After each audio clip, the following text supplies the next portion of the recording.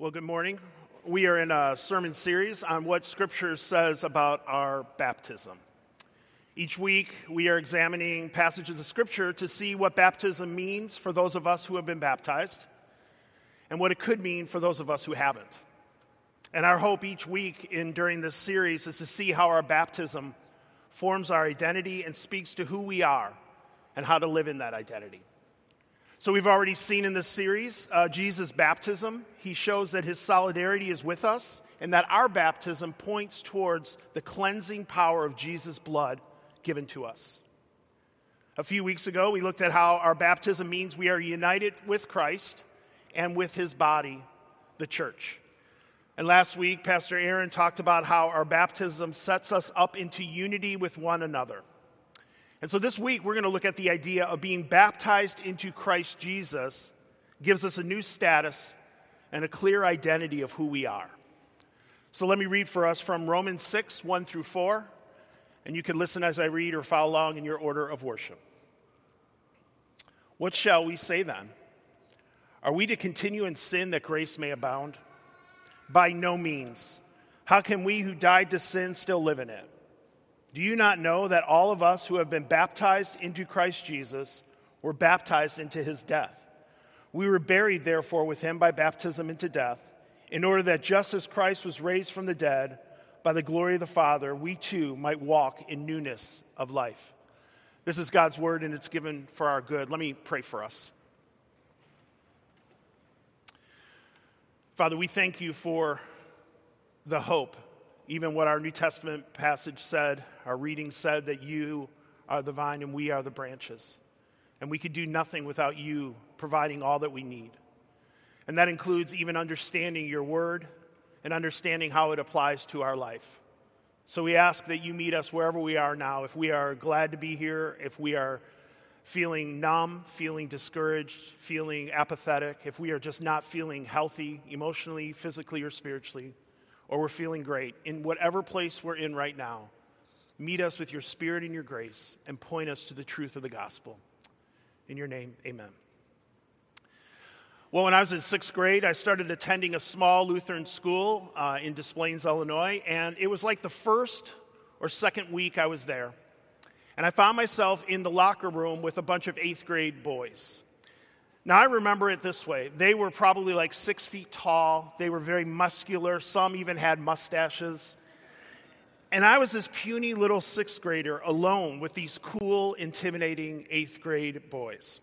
Well, one of them grabs me and takes my arm and puts it behind my back and says, "Say the eighth grade rules." And I was like, "What?" And he said, "Say the eighth grade rules."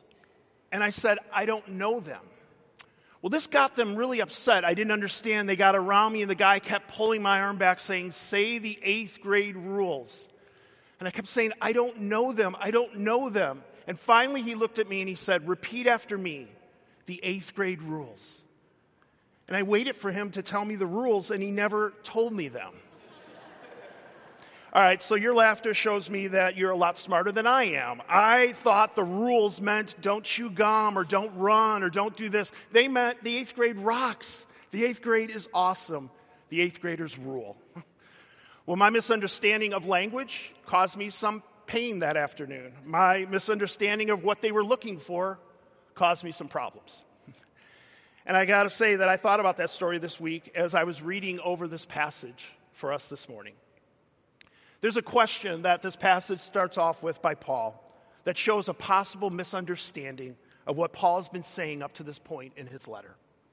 There's a misunderstanding that the good news of the gospel means we can live any way we want, and it doesn't matter. The gospel sets us free from the penalty of sin, so why not just keep on sinning? What then shall we say? Paul begins. Are we to continue to sin that grace may abound? What then shall we say? Paul is pointing back to much of what he has wrote in the previous section, and especially the words that he ends the last chapter with. Paul, in the end of chapter 5, speaks about when sin abounds, grace superabounds. Paul lets his reader know that grace is found more and more as sin multiplies. Literally, Paul writes these words in chapter 5. When sin increased, grace abounded all the more. So if this is true, why not just keep on sinning? Now, Paul will address that question right away, but let me be clear.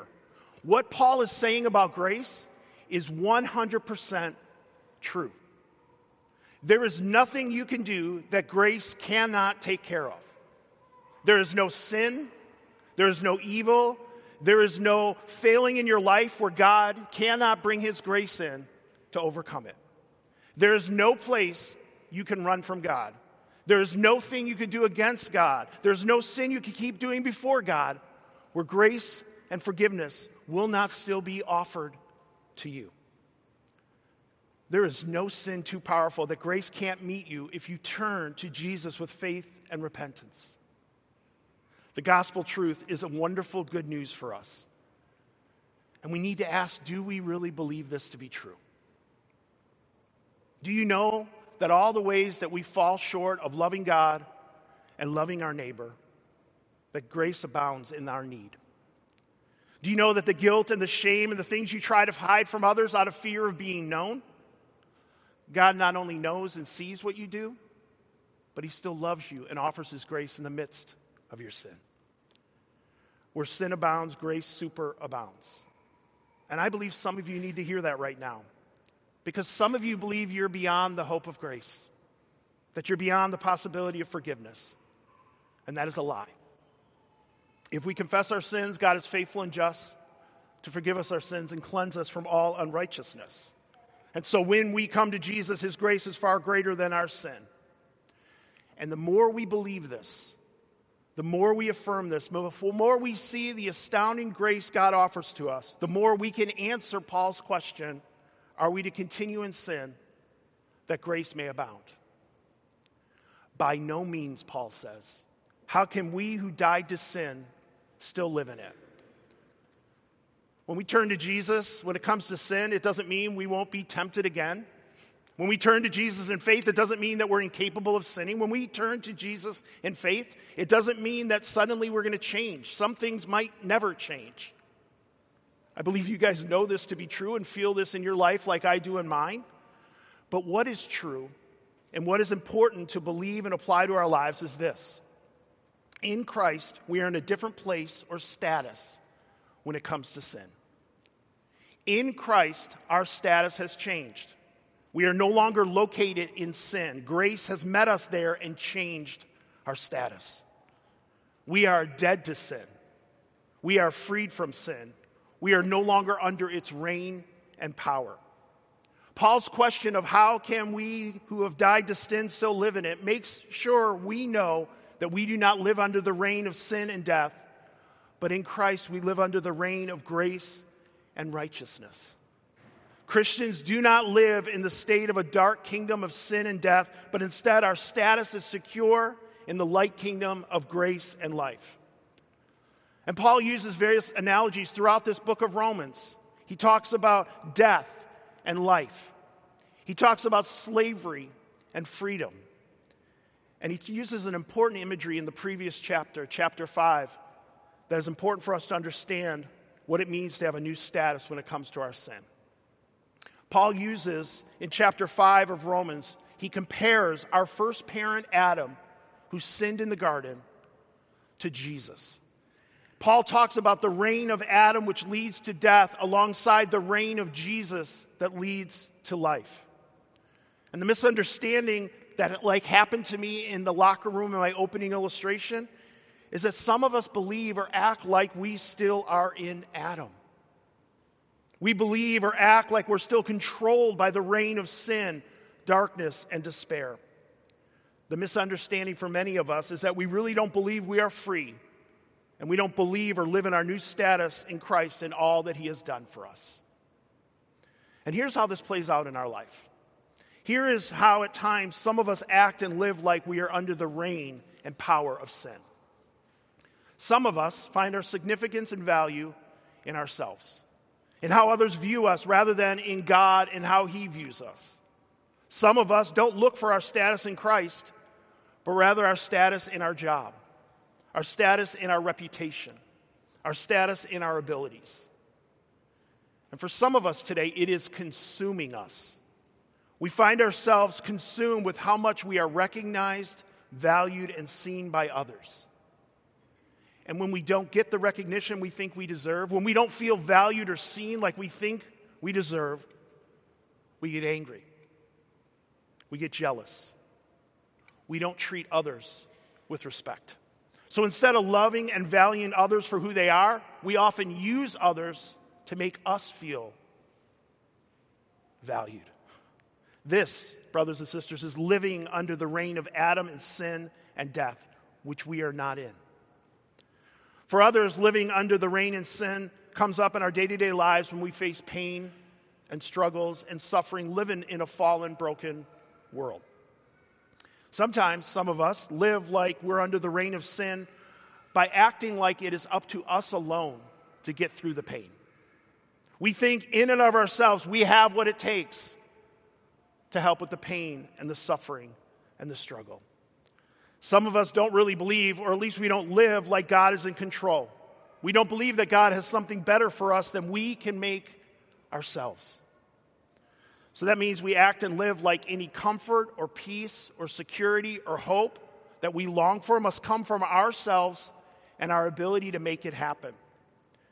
And this constant drive to make things better either consumes us so much we have no time for others, or the weight of trying to find comfort and security crushes us, so we numb ourselves with isolation, with escape, with addictions.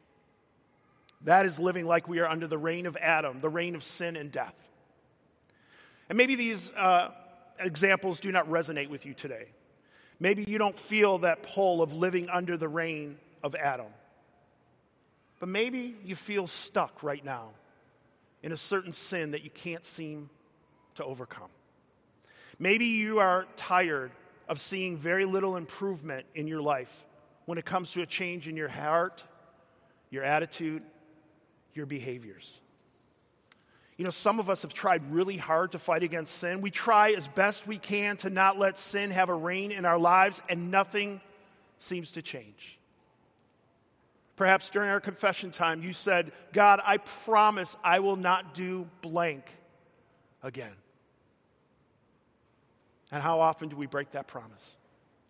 We might believe in grace. We might believe in the forgiveness of sins. We might believe in Jesus. But when it comes to sin and our status, we feel hopeless, that we can't get past the disappointment of who we are and what we keep doing. So what does Paul say to us when we feel like that? What does Paul point to and remind us when we feel like we can't overcome the sin in our lives? Well, look again with me at verses 3 and 4. Do you not know that all of us who have been baptized into Christ Jesus were baptized into his death? We were buried, therefore, with him in baptism into death, in order that just as Christ was raised from the dead by the glory of the Father, we too might walk in newness of life. Paul asks this probing question for you and me today. Do you not know? Do you not know? Do you not know who you are in Christ Jesus? Do you not know that those of us who have been baptized into Christ Jesus have been baptized and buried into his death? Now, Paul's use of baptism here could be surprising for us, considering the prominence he gave to faith in the previous chapters in Romans. We might have expected Paul to say something like this: those of us who have believed in Christ Jesus have been united in his death. Or we might expect him to say that we were buried with him through our faith in his death. But that is not what Paul says here. Paul says that in our baptism, we become joined with Christ.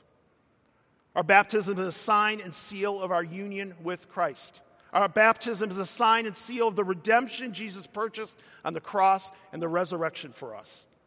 Our baptism, when we rest in Jesus by faith, joins us to him and his death and resurrection. The good news is we rest in Jesus by faith. What is true of Jesus is true of us. This is the main truth that will help us fight against the temptations of sin. When we rest in Jesus by faith, what is true of Jesus is true of us. And the truth of what Paul is saying regarding our status given to us by Jesus and in Jesus has great significance for you and me today. We are not under the reign of Adam. We are under the reign of Jesus. The good news of the gospel, the good news and hope for all of us in our lives as followers of Jesus is the important reality that Jesus entered into the life of Adam. He faced all the pain and rejection and death that you and I should have faced for the sake of you and I. Jesus bore it all because he was acting in our place and on our behalf. And this is the hope of being united with Christ in his death and resurrection.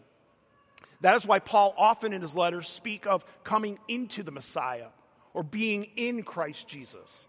It doesn't say that we are baptized like Christ or buried like he was. It says clearly we are baptized into him. We were baptized into his death and buried with him. So even though we don't always live like it is true, what Paul is saying to us today is living in the reign of sin is not possible because of our union with Christ. Salvation in Jesus Christ is a deliverance from the power of sin just as surely as it is deliverance from the guilt of sin. In Jesus, not just the guilt, but the power of sin has been defeated. Our status changed from living in the reign of sin and death to freedom and life because of the union with Christ that we have. And the effects of being identified with Christ in all the major events of his redemptive work, his death, his burial, and his resurrection, means that we now presently have the ability to walk in newness of life. All the righteousness and the holiness we desire, the new life we long for, is found completely outside ourselves and our own ability. The call to walk in newness of life at the end of this passage is not about learning new skills. It's about realizing the skills we have already been given. Walking in newness of life is not about trying harder. It's about believing better. To walk in newness of life is to believe and recognize the change in status you have been given in Christ, and then to take steps to bring your actual life into line with the person you have become in Christ Jesus. It's about believing and applying the truth of what our baptism points to. As I keep saying, your baptism and mine means what is true of Jesus is true of you and I. And just think about what this practically means for our lives. In our first sermon in this series, Pastor Aaron talked about the baptism of Jesus by John. And do you remember the words Jesus said about his son at that baptism? This is my beloved son, with whom I am well pleased. This is my son who I love. He is worth everything. He pleases me greatly. If what is true of Jesus is true of you and me, that means God says to you right now, you are my son. You are my daughter. I am pleased with you. We are loved deeply by God. Whenever we remember our baptism, or we see a baptism happen here, we need to remember our identity is found in Jesus and that we are loved by him and he is pleased with us. This is who we are in Christ. This is a status as his loved children. As we walk in the newness of life he provides for us. So, for example, instead of the times that I mentioned earlier in the sermon when we find ourselves consumed with how we are recognized and valued and seen by others, to believe who we are in Christ, to know that Christ is leading us, holding us, guiding in our lives as we walk in newness of life, we can actually care for others more than ourselves. When we know who we are in Christ and what he sees us as value and loved and cherished, we can then recognize and value others rather than just try to seek recognition from them. To believe you are in Christ can help you see others around you, to actually be present with others in their times of need, rather than just thinking, how can this person meet my needs? We have everything in Christ to help us live and love this way. We need to believe that. And as well, instead of the struggle I mentioned earlier of finding comfort or peace or security or hope in things other than God, we can find all the comfort and peace and hope in Christ. He has given it to us already. And all the comfort and peace in Christ can help us then, through Christ, be agents of comfort and peace and hope to the broken world around us. So things like volunteering here and volunteering at Breakthrough and helping out at World Relief and the many other organizations that so many of you volunteer at, it matters and it is good. It is a great response because of who we are in Christ, to model who Christ is to others, to care for others, to love others, to provide others the peace and the hope and the joy and the comfort that they long for. Rather than seeking security and comfort in our lives, we can know we have comfort in Christ, and as deeply loved sons and daughters of God, that can be the motivation to go into this world and serve and love a world that is longing for love, that is longing for comfort, that is longing for significance. You have the power to do this. You have the status right now to live this way. You have been baptized into Christ Jesus. You have been buried into Christ Jesus, and you have been raised into Christ Jesus. Believe it. It is true. Let me pray for us. Father, we thank you for your love. We thank you for your grace. We thank you for the reality that you care for us more than we even know, and you love us more than we can ever understand. And Father, we thank you that you have put us in a position where we can know that in Christ we are free from sin, even though we don't always feel that way. May we believe that, and may it help us live our lives in response to your wonderful grace and hope and love. In your name, amen.